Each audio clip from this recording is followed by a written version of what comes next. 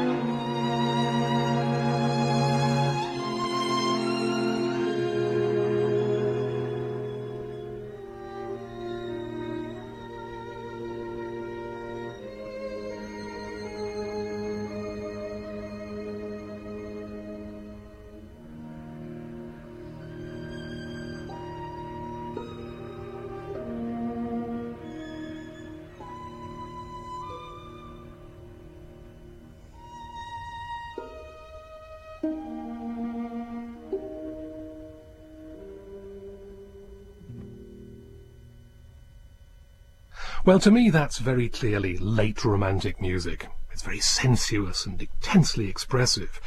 If you look at the score, you can see it's covered with expression markings, very warm, full of expression, and at the climax, sehr breit und mit größtem Ausdruck, very broad and with the most intense expression. The composer?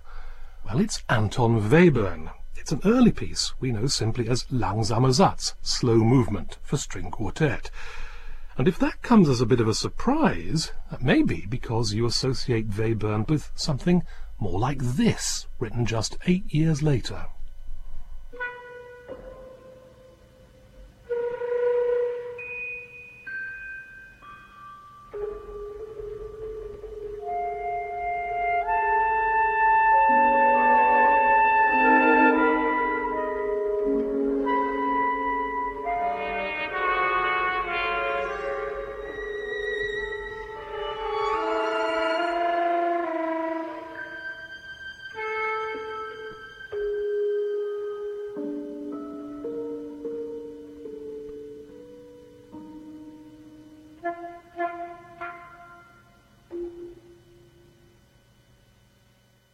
So how did Webern get from that sumptuous slow movement for string quartet that we heard first to the music we've just heard?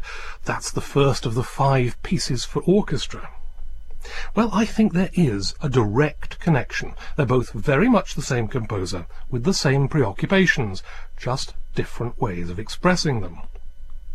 Webern wrote those two pieces, respectively, in 1905 and 1913. Now, that was a period of immense change in music, just as in society in general. So many of the great innovators and revolutionaries in music started out, like Webern, as romantics. Stravinsky, for instance, first made world fame with the perfumed exoticism of his ballet The Firebird. In fact, he covered his piano score, like Webern, with lavish expression marks.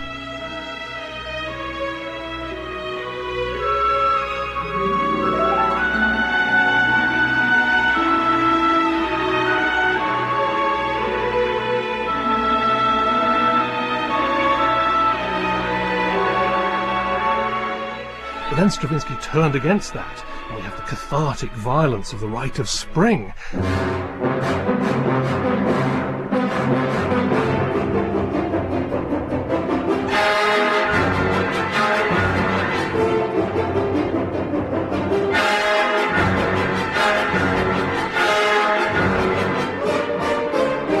And then he even turned against that. Now, in this piece, we find him wearing the totally impassive mask of neoclassicism.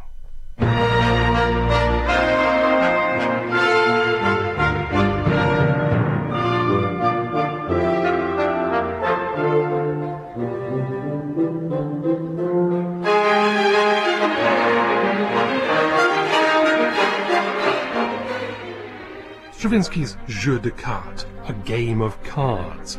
And that's what music has become for him, in effect.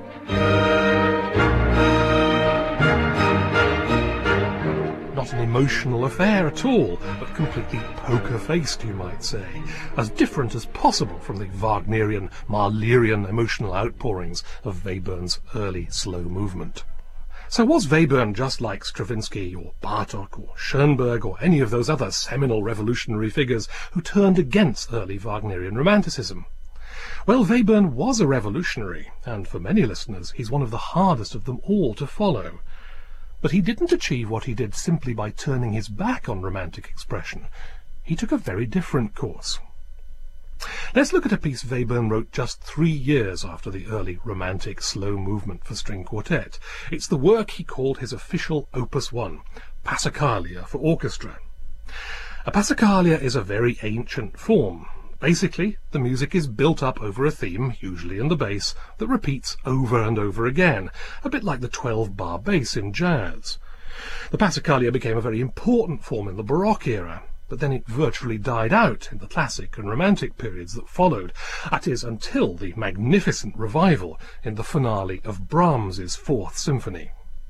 In the Brahms, there's an 8-note theme. It's announced by the trombones at the very beginning, and then it's used as the basis for a superb series of variations.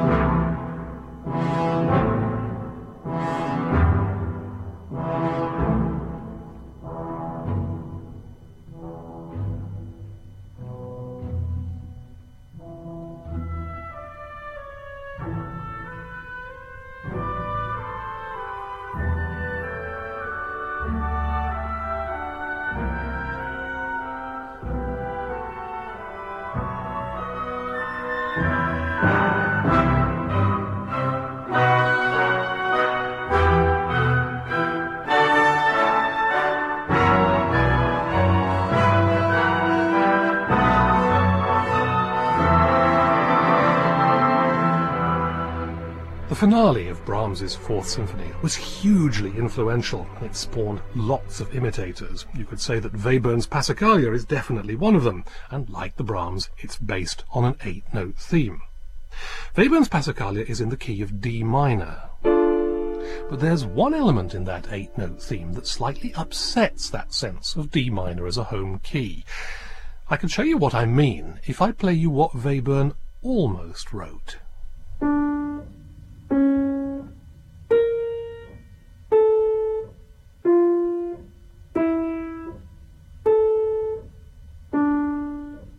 That's very nearly Webern's 8-note theme.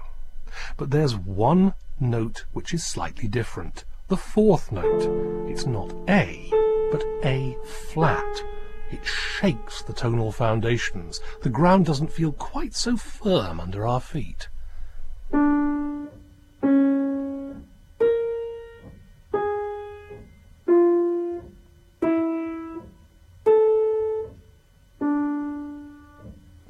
The 8-note theme constantly rotates all the way through Webern's Passacaglia.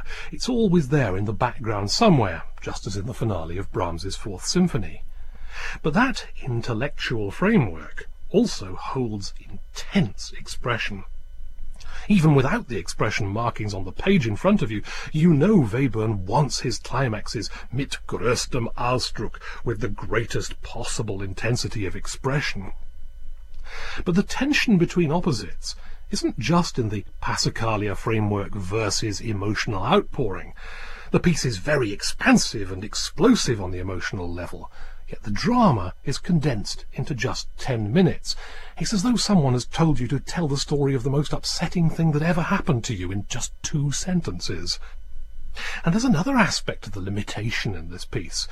The strings, and especially the brass, have their mutes on almost all the way through the Passacaglia, so that the intensity, which is sometimes marked FFF, fortissimo, strains against the physical limitation of the mutes. Sometimes it almost sounds like the screeching of steam through the safety valve of a pressure cooker. That volcanic emotion is fused with an equally powerful urge to condense, to concentrate. So here now is that extraordinary, compressed psychodrama, Webern's Passacaglia, Opus 1. Listen to the strings pizzicato at the beginning as they pluck out the theme of the Passacaglia. Once that's lodged in your mind, you'll be aware that it's there all the time in the background, no matter how convulsive the expression that's going on in the orchestra. This really is an almost classic example of the old idea of irresistible force meets immovable object.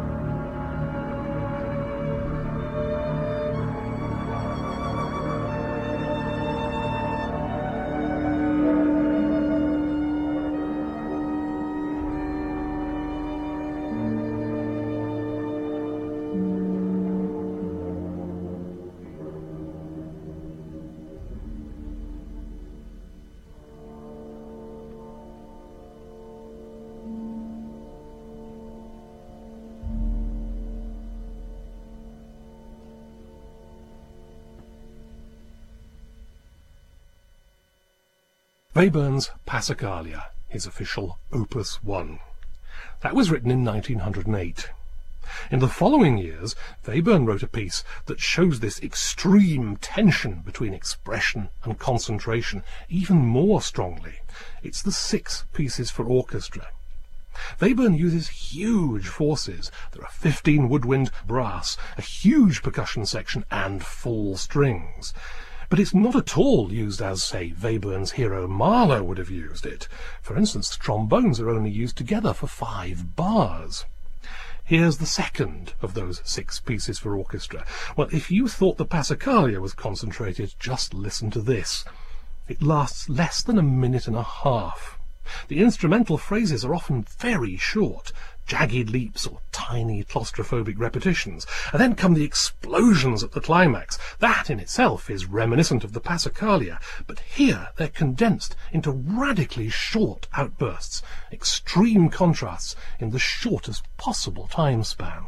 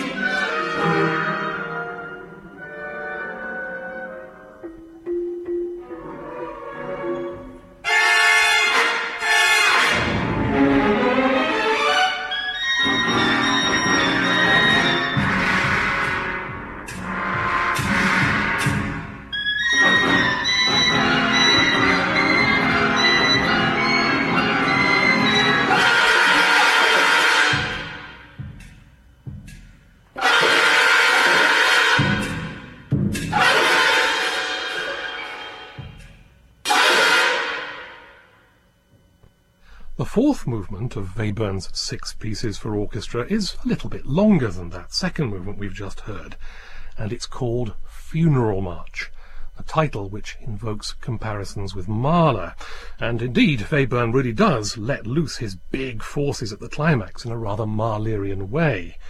There's also a very personal element behind this music. It turns out that Webern was still recovering from the aftershock of the death of his mother, and the very painful experience of attending her funeral. Maybe that left its mark on this music. Well, certainly the climax is extraordinary, a horrific build-up in which the full brass are let loose with terrifying power, though again, as so typical with Webern, they've all got their mutes on.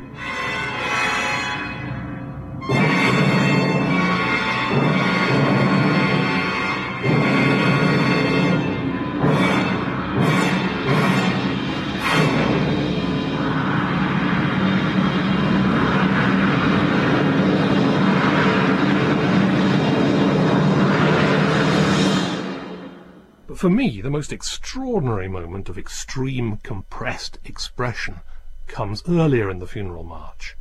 We hear low, quiet, sinister, keening lines from an alto flute, then a muted horn, then a muted trumpet. But listen to the repeated noise in the background. It's very quiet. Muted trombones and tuba, followed closely by a thud on a bass drum. It's a tiny figure, but it's truly frightening. A friend of mine calls it the subterranean heartbeat.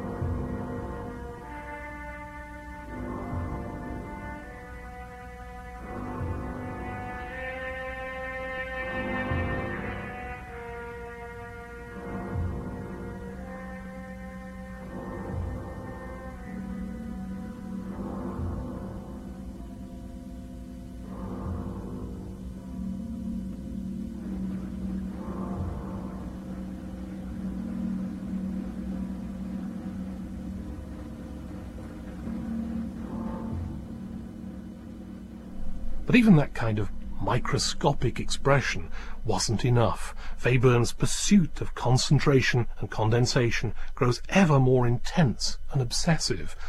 Why, you might ask?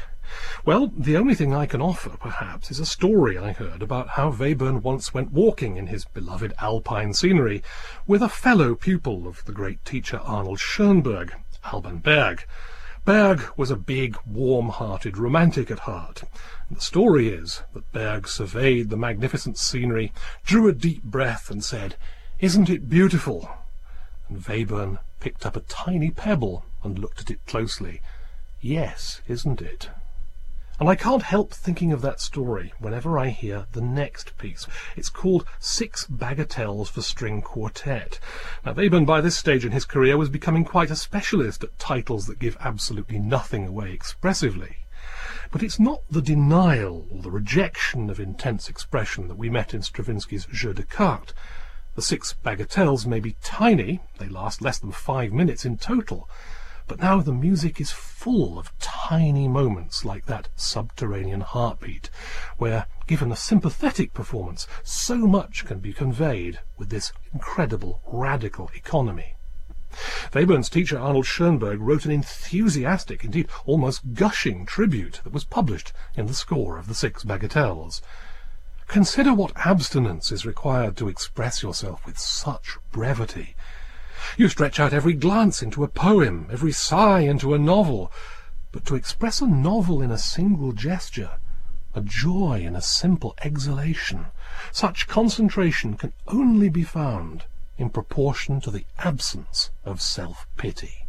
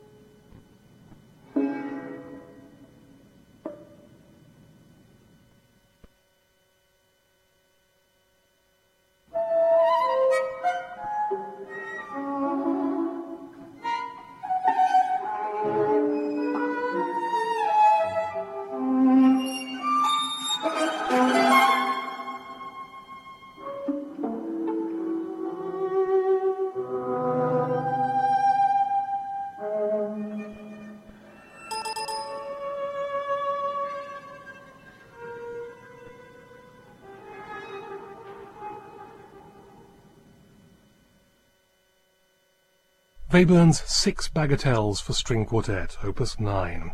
There's that intense expressive concentration I've pointed out, in single notes or chords, and it's heightened too by Webern's use of colour.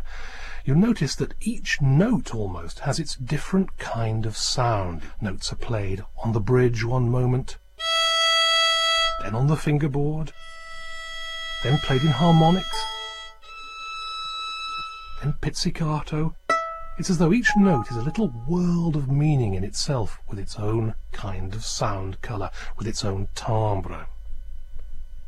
But there's something else happening in those bagatelles too, something that marked a kind of crisis for Webern in his compositional thinking. As I'm sure you'll have noticed, Webern's music since that opening slow movement for string quartet has got less and less tonal. There was that destabilizing A-flat in the Passacaglia, the extreme discords without resolution in the 6 pieces for orchestra, and then the dissonance is presented almost as just isolated moments with no continuation or preparation at all in the bagatelles. This concentration cost Webern intense effort. There's a problem here, you see. One of the most important things about tonality is that it gives music a reassuring sense of hierarchy. There's a home key and a home note, the tonic note of the piece. That's the sun, around which all the other notes of the scale rotate like the planets. But as Webern moves further and further away from tonality, that sense of hierarchy, of order in the cosmos, begins to break down. I'll show you what I mean. Here's a very clear tonal phrase from a famous hymn. It clearly begins and ends on the right chord.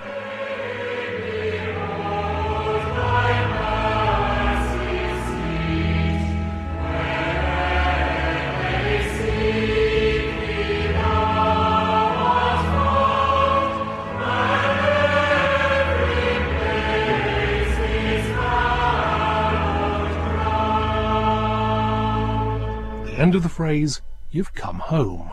You know where you are.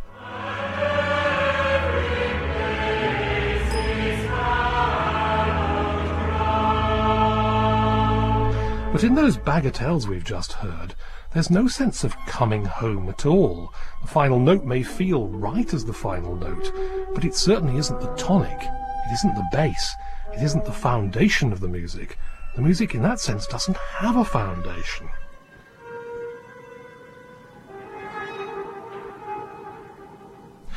And as Webern began to realize, if you break up that tonal hierarchy, what makes one note more important than another?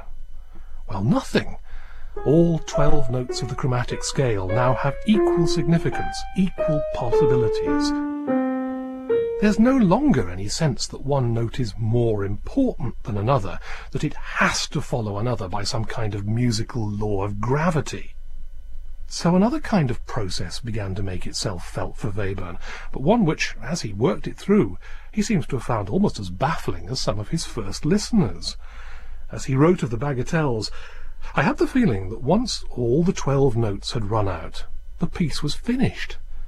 It sounds grotesque, incomprehensible, and it was extremely difficult. And yet Webern had to go even further, to push that concentration to the limit. 1 year later, in 1914, he wrote his 3 little pieces for cello and piano. And when Webern says little, he really means little. In the last of the 3 pieces, there are barely more than 12 notes. And each note or chord seems on the borders of silence.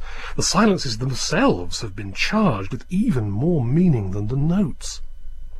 I've heard this piece in concert several times, and I've even played it once, and I can assure you that each time when you get to the end, it feels like an eternity before the applause begins. Who would dare break a spell like this?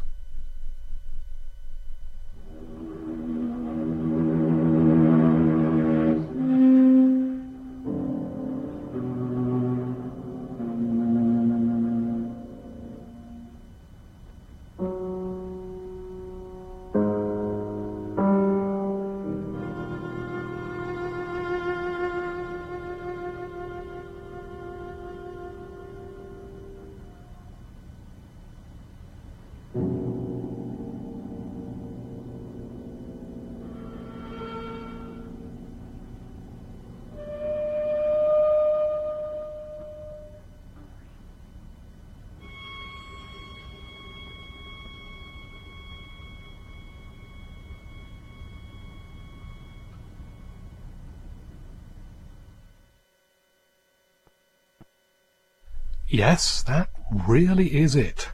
The last of Webern's 3 little pieces for cello and piano. It reminds me of another story, one told by Webern's publisher. He remembered seeing Webern composing in his summer house in the Alps.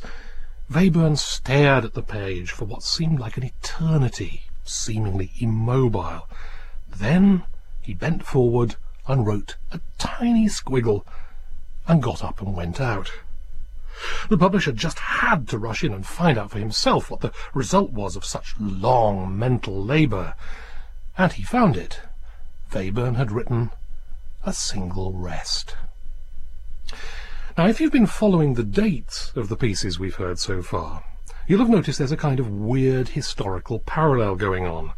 As Webern gets more and more radical, more extreme in his concentration, more ruthless, you might say, almost to the point of extinguishing music altogether in those pieces for cello and piano, at the same time, Europe is moving towards the extreme carnage and dissolution of World War I. It was to be the end of the imperial Austria that had prevailed for centuries, the world Webern grew up in. After the war, the world was a very different place. And many composers at the time found themselves in a kind of crisis. What next? Webern found clues in what he'd already done, in that rotating 8-note Passacaglia theme that binds everything together, even when tonality comes close to disintegrating, or in that very feeling that caused him such difficulty and perplexity in the bagatelles, that once he'd gone through the 12 notes of the chromatic scale, he'd come to the end. It was Webern's teacher Schoenberg who goes down in the history books as having patented what came to be called the 12-note method. But it's a system that could have been invented for Webern, and in a sense, in that experience he had while writing the 6 bagatelles, you could say he did invent it for himself. And in fact, to my ears, Webern makes that 12-note method of organizing music much more his own than even Schoenberg did. I sometimes sense in Schoenberg's 12-note works that there's a strange split between the expressive side and the technical organizing side, as though Schoenberg's being pulled in 2 different directions, or as though he's trying to impose a straitjacket on the music. You never sense that with Webern. Even so, it can be rather surprising how expressive Webern expected his post-war 12-tone pieces to be. The critic Peter Stadlen was also a pianist, who gave the first performance of Webern's Variations for Piano, which he wrote in 1935-6. Stadlen played them only after he had extensive coaching from Webern. And years later, Peter Stadlen published a facsimile of Webern's annotated copy of the score, with all the scribbles and annotations he'd written there to help Stadlen get to the right spirit of the piece. This was including some quite detailed expressive markings. It seems that, as with that subterranean heartbeat we heard in the 6 pieces for orchestra, a tiny gesture was still clearly meant to convey an enormous amount in emotional and imaginative terms. To give you some idea, we'll play now the first section of Webern's Variations for Piano, and as we play it, I'll read out the comments that Webern wrote on Peter Stadlen's score, so you can hear exactly which part of the music it is they refer to. A restrained cry of sorrow.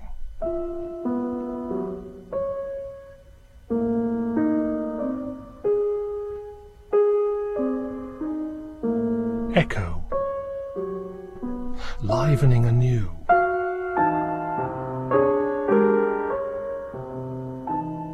More. Very expressive, especially the repeated notes.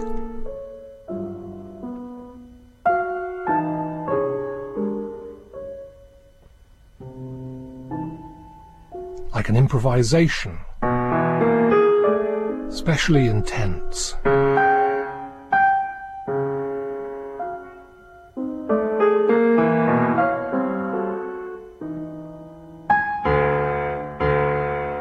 In parenthesis.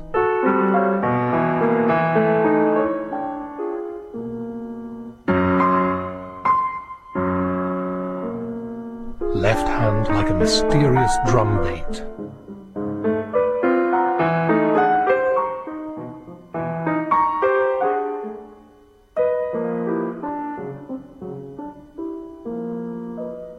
substantial.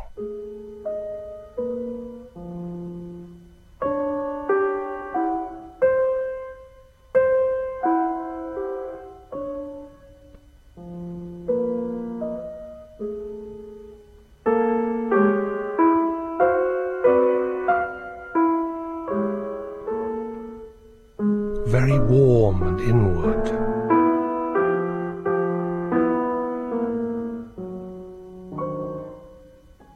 Epilogue. A last sigh.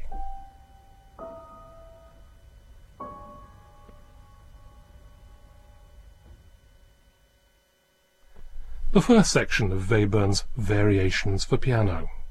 Well, most of the commentaries I've read on pieces like the Variations for Piano are dauntingly technical and pretty difficult to read. But according to Peter Stadlen, when he rehearsed that music with Webern, the composer never talked about the construction. What matters, he said, is how the piece should be played, not how it's made. Still, a word about construction may be helpful as we come to our last piece of music.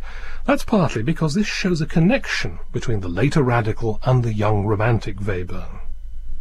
Let's listen again to just the last two bars of that youthful slow movement for string quartet, the piece we heard right at the beginning of the programme. And listen to the way the two violins and the viola overlap with a tiny three-note phrase. It's a very close imitation, slotted together so tightly it's almost like the pieces of a Chinese puzzle.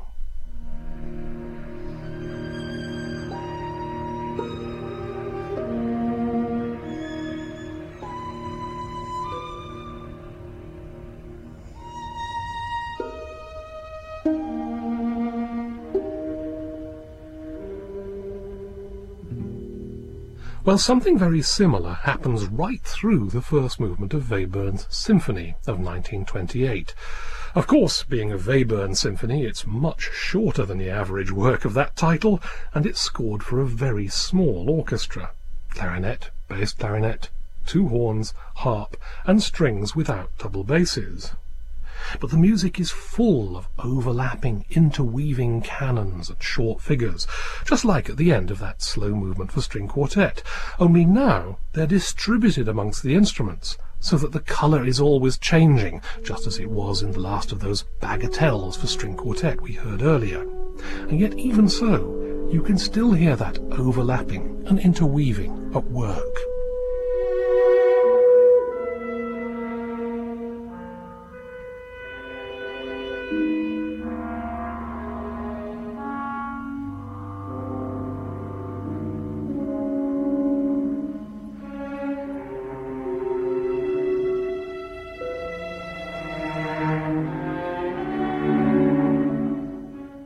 Now, in that performance, it's all very clear. You can hear that interlocking and mirroring going on without too much effort. But what would Webern have made of a performance like that?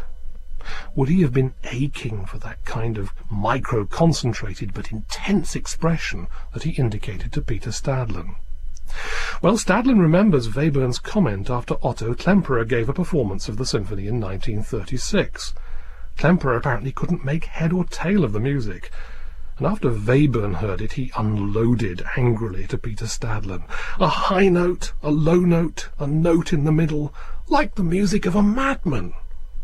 So here's another performance of Webern's symphony, this time with a conductor very much schooled in the Viennese classic and romantic works that Webern loved so much and saw himself in direct lineage with. The conductor is Herbert von Karajan. Listen to how those high and low notes and all their complicated mirror relationships become lines in Karajan's performance. You can hear them breathing, sighing, even singing. Behind the crystalline elegance and precision, we can feel the intensity and extreme sensitivity and even the sensuousness of the slow movement for string quartet, the Passacaglia, and the 6 pieces for orchestra. It's all still there, but fabulously concentrated. As Schoenberg so marvellously put it, we can hear a novel in a gesture, a world of feeling in a single breath.